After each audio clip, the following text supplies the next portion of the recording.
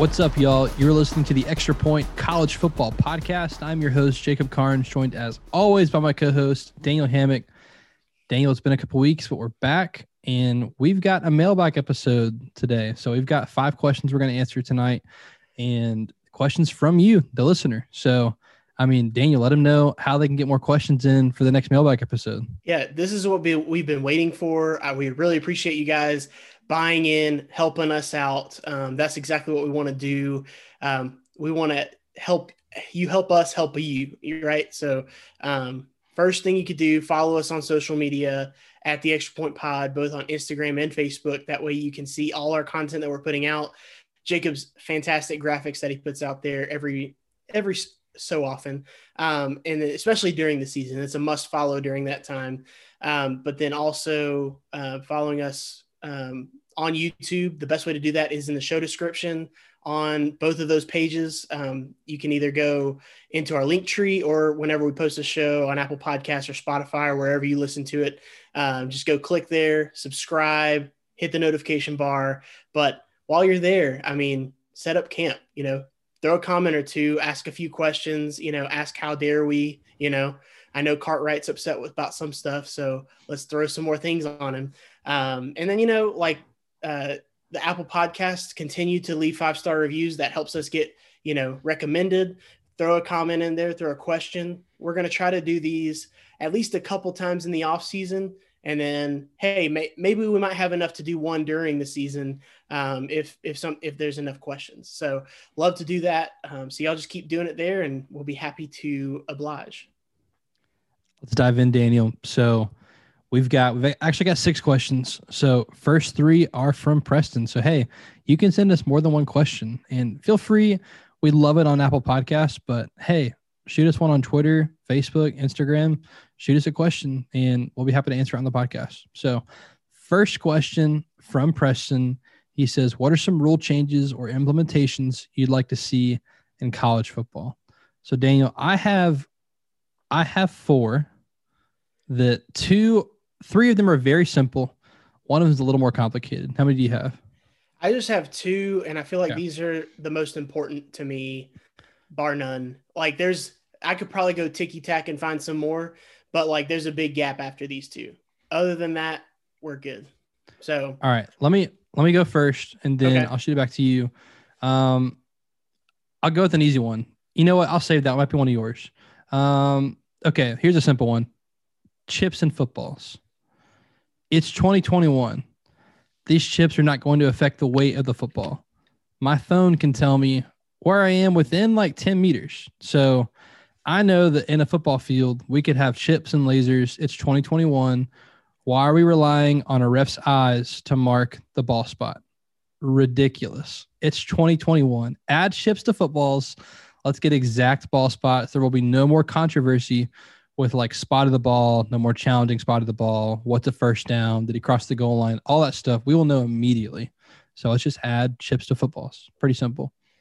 I think that has to be done on a manufacturing level. If I'm being honest with you, that can't be something that's done at a college or being subject to what a college can afford to do, because then you start talking about, the economics of the sport, and, the major conferences are going to be able to afford it. Even some of the major players within the conferences are going to be able to afford it versus not everybody. So I think that has to start on a macro level, probably with the actual manufacturers of all the footballs. Because if you're talking about team by team or an organization doing it, easiest thing is for the NFL to do it, because they can uniform across 32 teams. They all have the same funds. College, it's a little different, but I like where your head's at. I really think that that's a very practical use of, our technology that we have. Why not? It drives me crazy watching one of these refs run out there and spot a ball, and it's dude, they were in the middle of a pile. How did you? And then if it's matters this small little, 3 inches, and they don't get the first down, that would drive me crazy. Or a chain link. One of mine is just ineligible man downfield. It's a rule, so I'm not proposing a rule change. I would like it to be enforced a little more with the evolution of the game and RPOs just growing. RPOs are fantastic, but I think it's making things a little too easy with ineligible man downfield not being called as much. So I'm basically just calling for it to be called regularly. If they call it a little more, that would be good. And then also, if it could be more punitive, I'm not saying that it has to be more like it's 5 yards right now. I'm not saying it has to be 15 yards. I don't believe in a lot of those unless there's some sort of personal foul, But I do think if you lose a down, I think that would probably be enough. Like, hey, 5 yards and it's second down now, and then they have to, it would cause the game to have a little more parity. We've kind of gotten, swayed over to the offense a little bit, maybe make things kind of more balanced again. I think that might be a good move. So I'm going to say ineligible man downfield enforced and slightly more punitive. So I'm with you. Got to enforce it. So NFL is 1 yard. So that's why RPO is not in the NFL as much. It's like it's 1 yard. Right. College, you got 3. But the problem is right now the refs can't enforce it. There's not enough refs. So I think the easy solution is add a ref. Add a ref, yeah. 3 yards downfield and just be like, as soon as an offensive lineman crosses, as soon as they cross, you look at the quarterback. And if they saw the ball in their hand, flag comes out. But I'm also with you in that you have to increase the punishment. Right now it's 5 yards and repeat the down. So if I'm an offense, like 1st and 15 is not nearly as bad as 2nd and 15. Like even if it was 5 yards and loss of down or just loss of down, 2nd and 10 is a lot bigger deal than 1st and 15. Right. So I'm with you. That's a great one. Here's a simple one. Down by contact. NFL has it. Down by contact. Just bring it to college. I think it'll help with the development of players as well. Like there's not another thing you have to learn when you go to the NFL. It's just, hey, you slip down and fall. You're not down yet. You got to be touched. So down by contact, bring it to college football. It's like Plaxico Burress with the Steelers years ago. He caught the first down, gets up, celebrates the first down, spikes the ball. The other team recovers it because it's a fumble because he was not down by contact. It was like his rookie year. It was like his 2nd or 3rd game. So yeah, that'd be a good rule. Definitely in favor of that.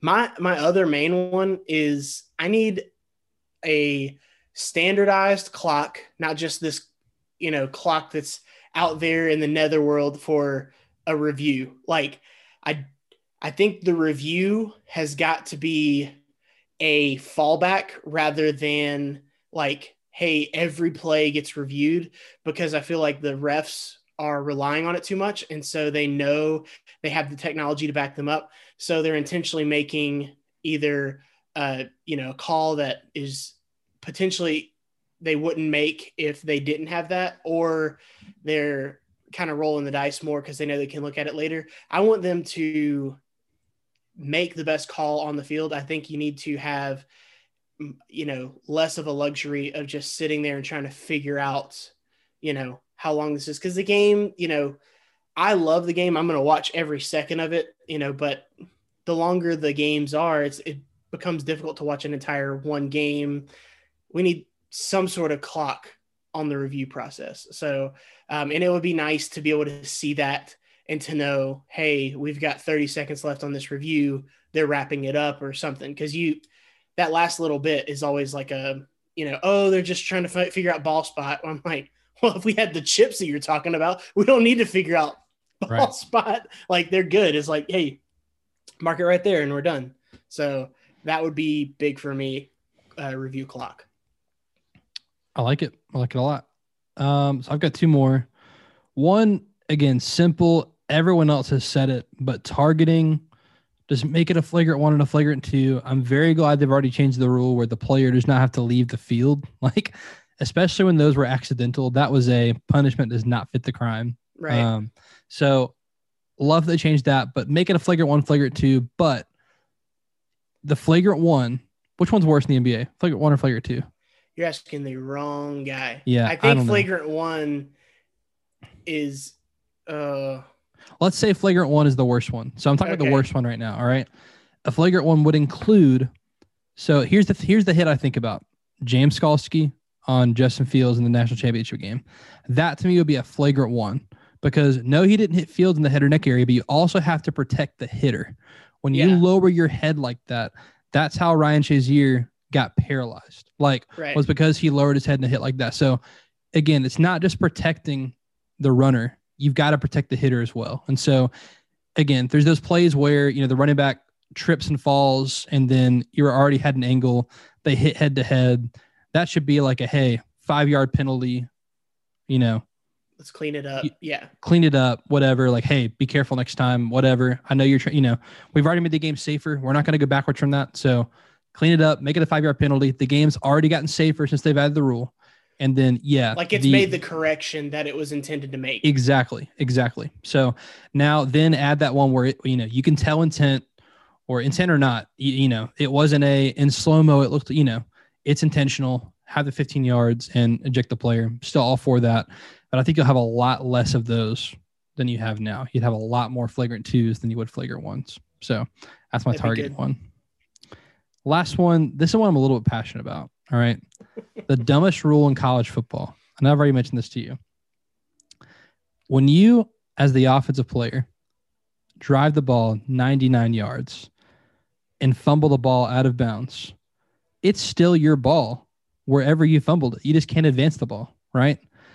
But if you go one more yard into that end zone and fumble it out of bounds, not only is it 20 yards in the opposite direction, but it's also the other team's ball. Like, we've got to stop this. You fumble out of the end zone, and it is a touchback and the other team's ball. That punishment does not fit the crime. Now, if you want to back them up to the 20, that's fine. Like, but you get to keep the ball. Like, 1st and 10 at the 20, and not other teams 1st and 10 at the 20. That's something else. You got to probably reset the down or something. And so, I'm even all for.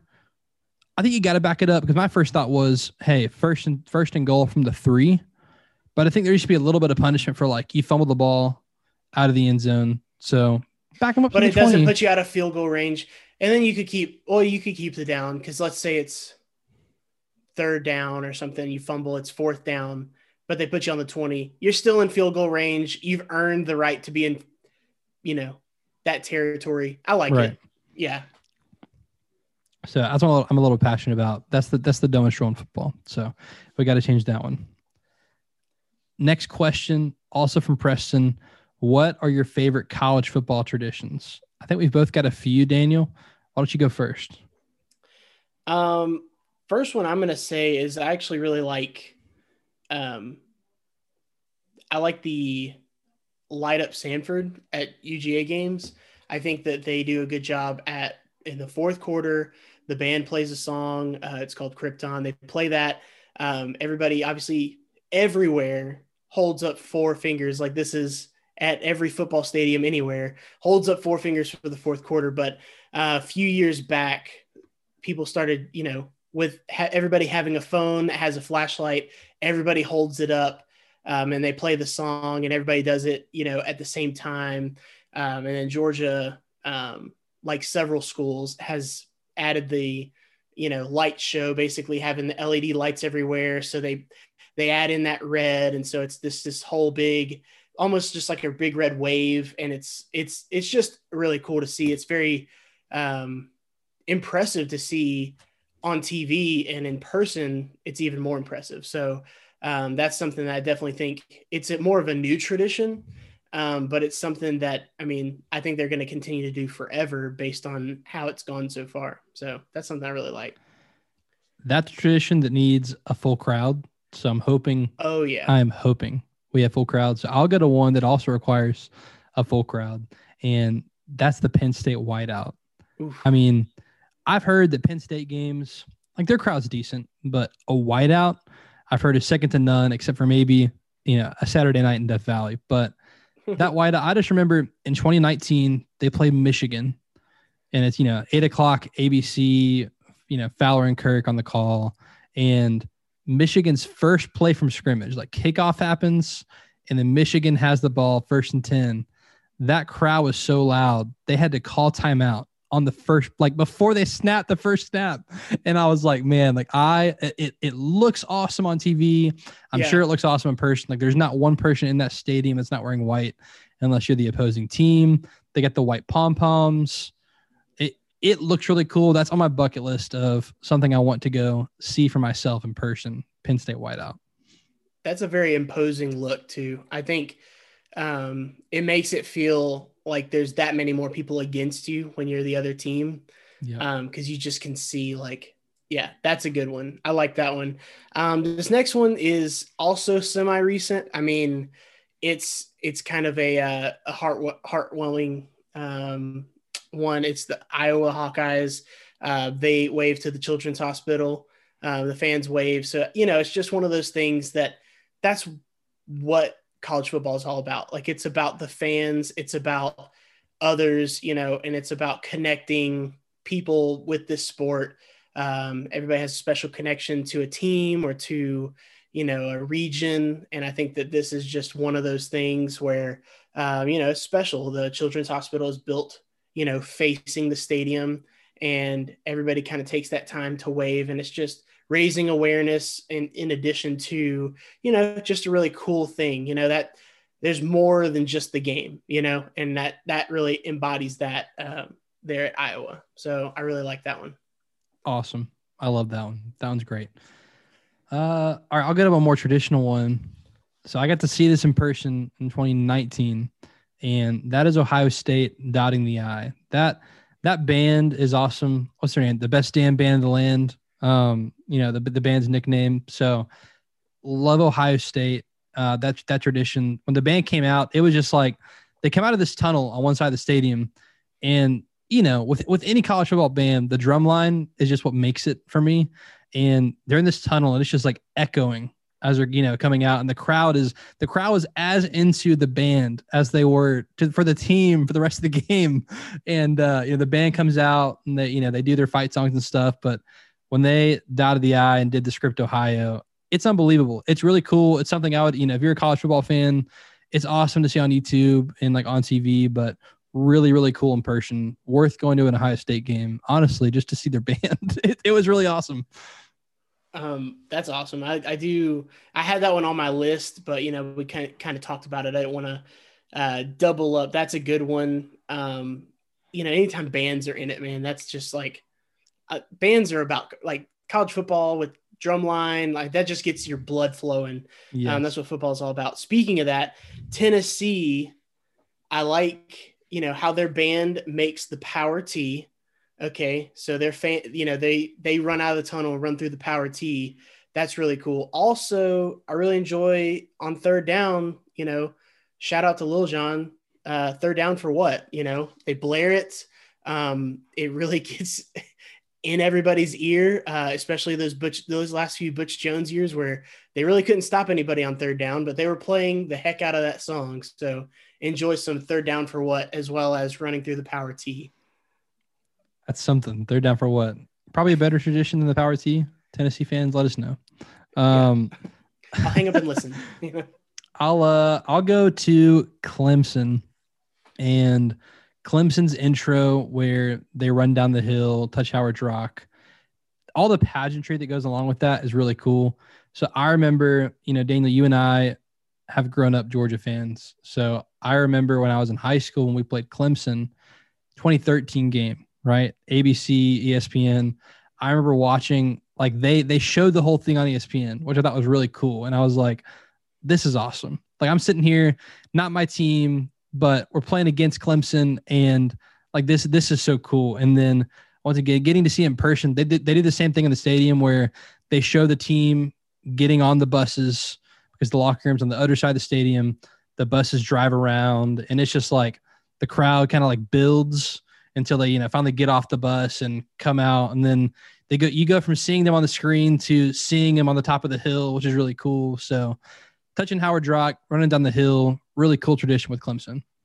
Man, that hill, it freaks me out, man. They start running, they start jumping as they're running down, and that little, it's an ACL, man. Yeah, I'm just thinking I'm about to pop something watching these guys run down this. I couldn't even imagine doing it. So I'm saying it's one of the last ones. This is my last official one. I might mention a couple more in passing, but Notre Dame, if I think about one team and one program, one school that is just cloaked with tradition, like they are the ultimate college football tradition, I feel like.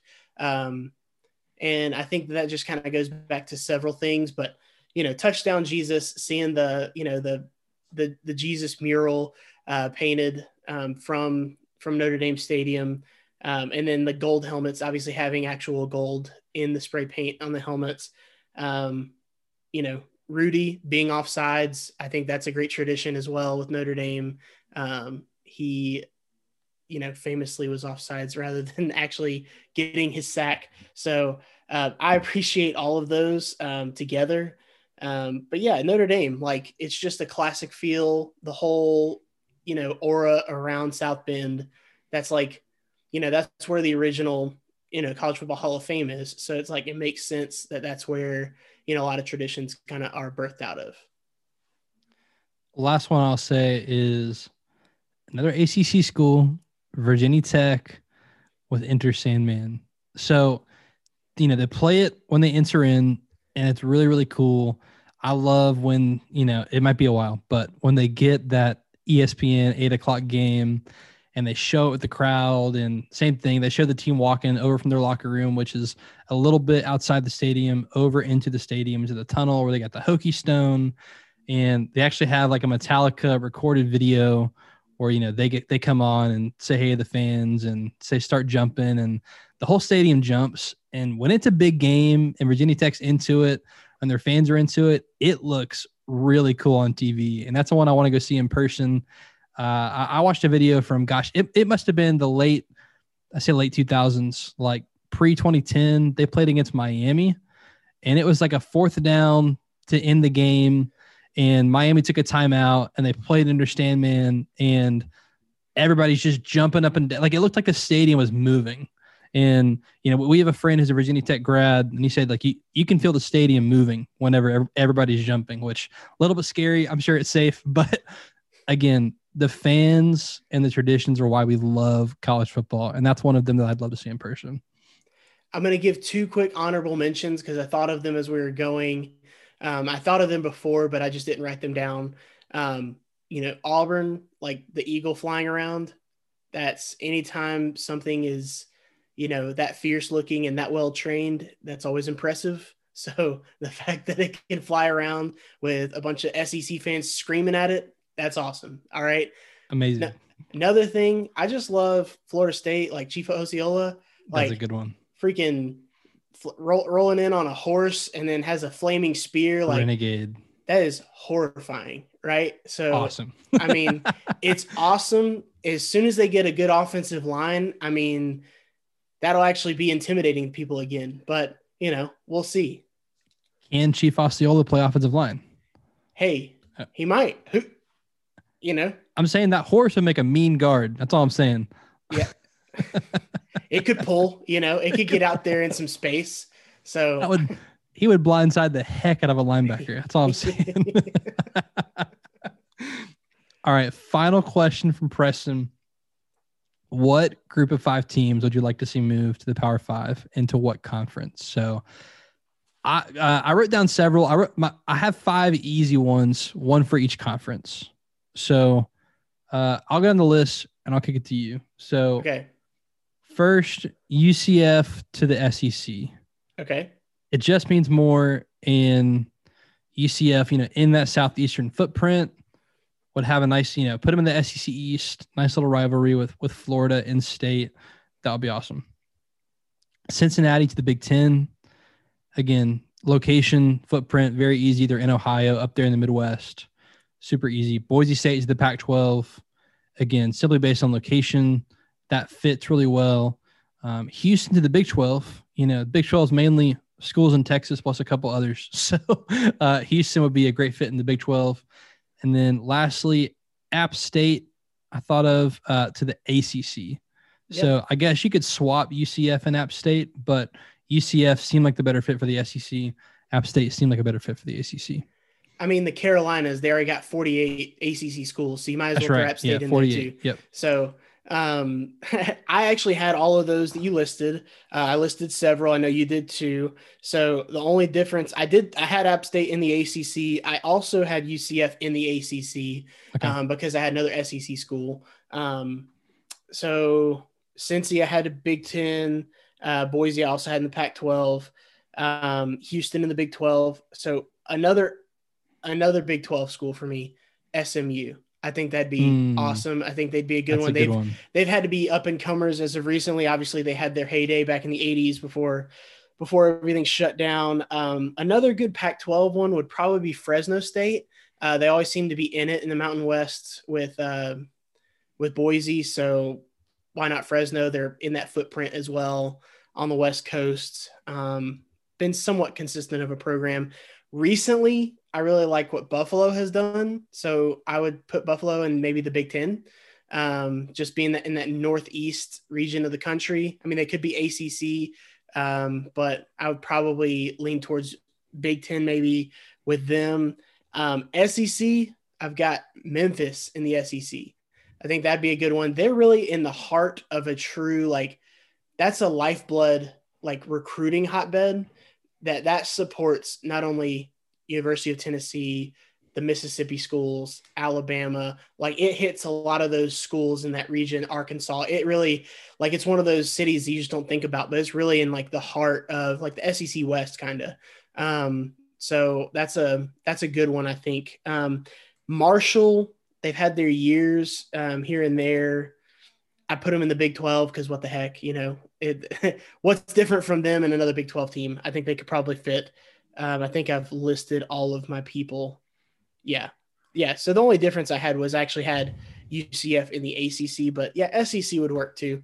Florida's one of those states where it's like, if you're good, you could be in two different conferences and really make sense. So Memphis I had on my like cut list. I said Big 12 for Memphis.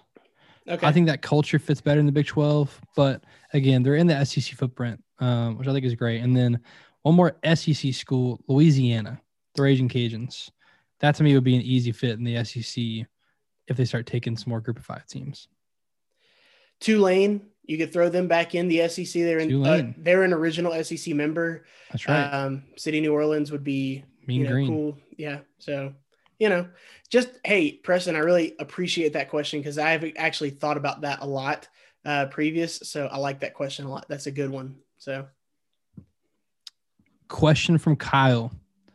What are your thoughts on an 8-team playoff? Now, we did have a nice discussion with Josh Pate, but I think I have rounded out my thoughts since then on an 8-team playoff. So here's my thoughts on an 8-team playoff. Don't. Yep. Yeah. There you go. So, and I thought this before. This past season was a season where I teased an 8-team playoff. Like I was like, you know what? Let me really think about this. What are the benefits of it? Bottom line is, I think that an 8-team playoff, and Josh Pate said this recently, and it really summed up my thoughts. Like an 8-team playoff will be worse for college football than the BCS era was, because the best thing about college football is college football's regular season. There's no other sport in the world that has a regular season like college football. It's the best. Like games on college campuses are the best. The traditions we just talked about are the best. The fans are the best. There's nothing like it. An 8-team playoff lessens the regular season. It does, because teams like Alabama can go 8-0 and then pull the starters, and they're still probably going to win at least two of the next 4 games. And then they're in the playoff. And they're like, hey, I don't care what seed we get because we're going to smash everybody once we get there. I do think it lessens the regular season. That being said, I will accept an 8-team playoff whenever it inevitably comes. But again, I think 4 is exclusive. It matters what you do. I'm not for inclusivity. A championship should be exclusive. Most years, only 2 teams deserve to play for a championship. There's been a couple years where it's been 3. And but those are the outliers. So why would 8 teams deserve to play for a championship? They don't. So I am not in favor, but I'll accept it when it inevitably comes. So similar for me, I think. So it's complicated. It's one of these mixed feelings kind of things. So I love college football, so I always love more college football. So that's always part of it. I'm very much in excellence over access kind of a guy. Barrett Sallee references this a lot from CBS Sports. Excellence and like what you're talking about, exclusivity, where, you know, you have to be among the elite to be there, versus access, where you're either letting in, you know, some teams that have lost some of their regular season games, kind of like the NFL, where you're, you know, have a, you know, 9-7 team that makes it. You know, you could be an 8-4 team or something crazy that makes it, especially if you're going based off of just like conference championship games, or you do something like this, whatever the tie-ins are. The most obvious one seems like it's going to be the 4 conference champions, group of 5 representative, and then 2 at large. That's what I would say 80% of the college football world has put forth as a suggestion. I don't like it. I wouldn't ever really be in favor of it. The one thing that I'll say is when, you know, Barton and Bud, you know, Barton Simmons, Bud Elliott, when they talked about it as far as the health of college football, I'm always going to be pro health of college football. That's one thing that I'm always going to be. You know, I'm not going to vote down a party line. I'm always going to be pro this, pro this, pro this, pro this, because I'm pro college football. And you are too, are obviously both in the same boat there. Your mention of, hey, I want the regular season to continue to mean as much as it does. That's pro college football. Another pro of college football is you want the entire sport to be healthy. And in some cases, you know, we'll get to it in another question that was submitted later. But, you know, including the West Coast in, you know, in the chase for a championship kind of a thing. Well, if the Pac-12 had an automatic representative, because, you know, it's been a few years since they've been represented in the playoff, you know, that would be something that I'd probably be okay with. Now, you know, I also I don't like this devaluing the regular season. If there was a way to incentivize a team, because here's the issue I have. Money talks. It's all about money. So if they went to 8 teams, it would absolutely be in a bowl game or some sort of money deal, rather than what I'm about to suggest, which would be playing a quarterfinal game in your home stadium. That would be cool on campus. Yeah, like that'd be cool. In Alabama, you know, at Clemson, at, you know, in Ohio State, in Columbus, like that would be cool to have an on-campus playoff game. That would be cool. That's not going to happen because of the money. If they somehow were able to make that happen, and that was an incentive for the teams to win out and be one of the top 4 seeds, then absolutely, like I think that that's good. But right, we've seen how this story goes, and it's going to probably lean to the money. I'll accept it like you, as far as I want, you know, college football may go to it. I'll accept it so long as, you know, it maybe helps the health from viewership standpoint. But I probably would be one of the ones kicking and screaming, trying to not let it happen overall. So I'm with you. Another question from Kyle.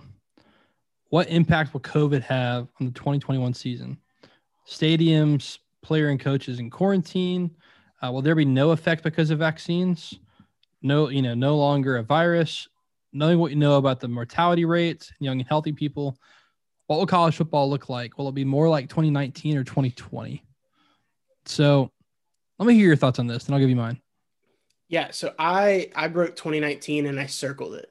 I think that we're on the way back to that. I think that if anything, the 2020 season showed how strong the sport of college football is, how resilient the fans are, obviously the players and the coaches, the whole hashtag we want to play movement that the players went through, led by Trevor Lawrence, and then obviously Justin Fields, those guys jumped in. That stuff is amazing. Like the fact that the players who are here in the next month going to get drafted in the top 5 of the NFL draft are saying that they want to play for free. Like they're playing for free, and they just love the game. Like that's what every red-blooded American who loves college football, that's what they're hoping for. Their players want to play for the love of the game.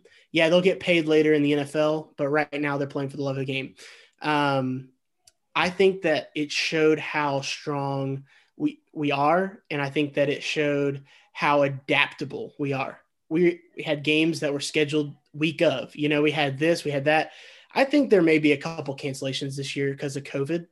There may be. There's not going to be a requirement of, I wouldn't assume that there's going to be a requirement of the players to get the vaccine. I think most of them will go ahead and seek it out just because it's available now in a lot of states to those who aren't at high risk. My hunch is, from what we've been hearing, mortality rate wise, there's the decline going again. And as far as case numbers, there's a decline, positive cases. I'm kind of looking at Major League Baseball, what they're doing. A lot of these teams are opening with 30% capacity here in April, unless you're Texas, where you're opening with 100%. And then they're pushing to, by the All-Star break, which is in July, kind of getting to that full number. And so the great part about college football is it's after that. So my hope is that they're going to be able to say, hey, we're fully open. If you're immunocompromised, don't come to the games, or it's at your own risk. You're accepting responsibility for it. I hate to sound like that, but they're ready to get these stadiums open and full again. And people have masks now. Everybody's got a mask. So if you want to bring a mask, or if they require you to wear it when you're going into the stadium, just since it's close contact, and then at that point you're kind of free to do whatever. I think that we're going to be very close to 2019. You're going to see full stadiums in the fall. I also think it'll be close to 2019. Even if the COVID situation was exactly like it was in 2020, I think you will be more like 2019 because we know what to do with it now.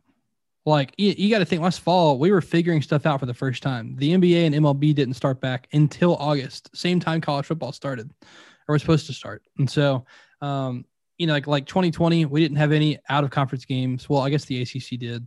But we're going to have every game that's scheduled to be played. I think will be played. I don't think we will have any cancellations this year. And that's just because the vaccine's available. You've got 46 states that, before May 1st, everyone will be eligible to get the vaccine.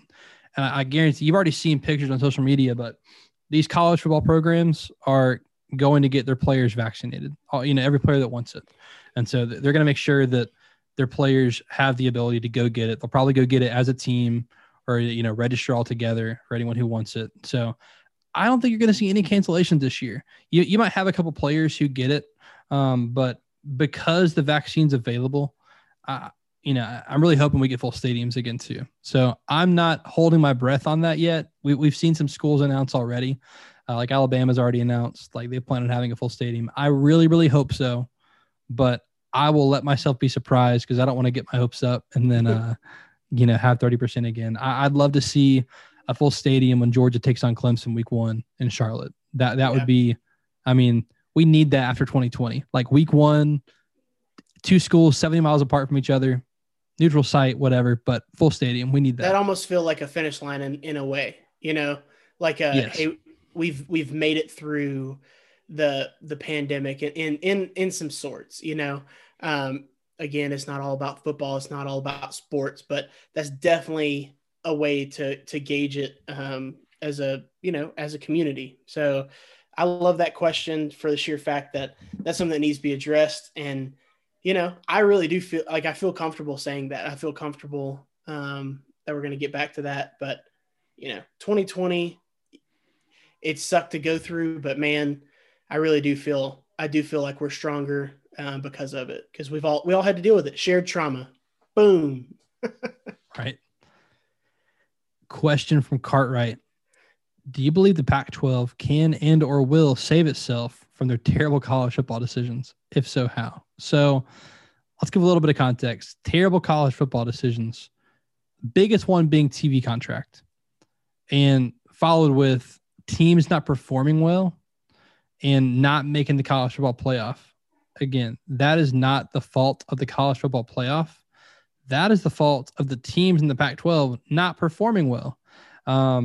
Viewership and stuff like that, I think the Pac-12 could help with a TV contract, but I think one of two things will happen over the next 2 to 4 years. Either the Big 12 will break up and the Pac-12 will absorb some of those teams, or the Pac-12 will break up and the Big 12 will absorb some of those teams. I think you will have 4 super conferences in the next 2 to 4 years. That's my bet. You had conference realignment like 2004 was when Miami, Virginia Tech like joined the ACC. That was a big one. 2012 was the first year, the SEC added Texas A&M and Missouri. You had like Nebraska go to the Big Ten. Syracuse to the ACC. Syracuse to the ACC. Yep. You had like TCU join the Big 12. Baylor joined the Big 12. Maryland joined the Big 10.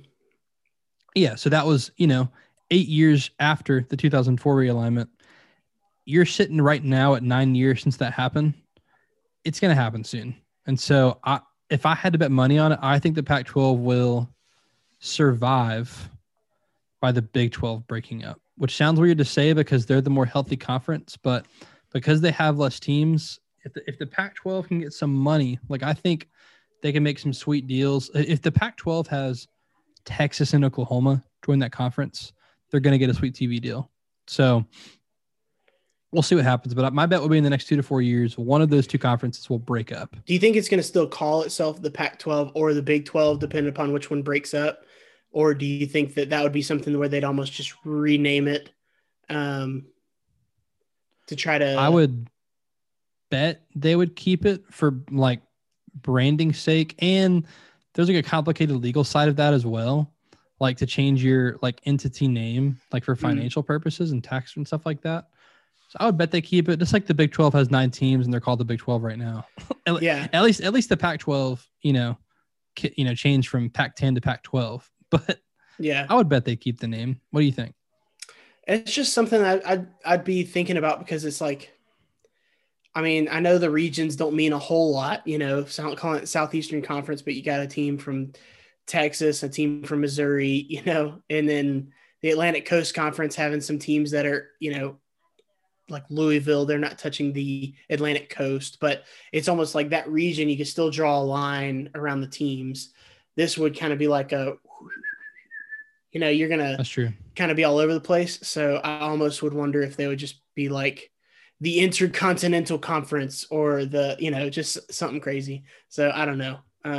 Something to keep in mind though, like if they did realign, just because if their money's not good, I mean, a rebrand might be actually good for them and sell new contracts with a rebrand, fresh look. You've got USC and Texas in the same conference. Like there's some, appeal there. So I don't know.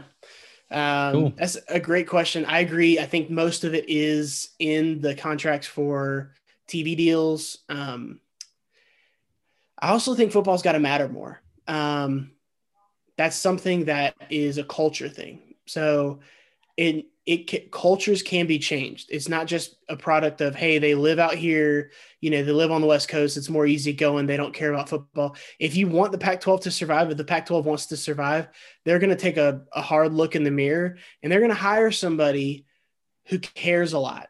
They're going to care a lot about the sport specifically, not just athletics as a whole, not just being the most, conscious conference or whatever you want to call it, or not hiding behind the Big Ten and following the Big Ten's lead. They're going to hire someone who's going to show them how to make football matter more, and I know that sounds very SEC of me to say something like that, but look at the SEC, like look at the ACC. They just want to play. Look at the Big Ten. They want to play at, not at any cost, but it's just very, very important to them to play college football. So TV money is a big deal, but I think to get TV money, you have to show some sort of an attitude and an effort. And I think that comes from a culture. And I think that culture has to be changed in some capacity with some of leadership.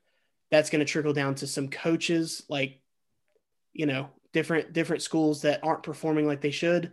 They're going to hire some coaches that care more about it than, that might be an easygoing, like relaxed coach. They're going to get some guys who are some, crazy recruiters, crazy everything, meatheads. So I think that's important. And lastly, I mean, the big dogs in the conference got to be the big dogs in the conference. I know people enjoy parity, people enjoy upsets, but bottom line is Oregon, Washington, USC, UCLA, Arizona State have to play better. Like one of these teams should be coming out of the conference with 1 loss or less. and be showing that they're dominant on the national stage, especially USC. USC has to be good for the sake of the Pac-12.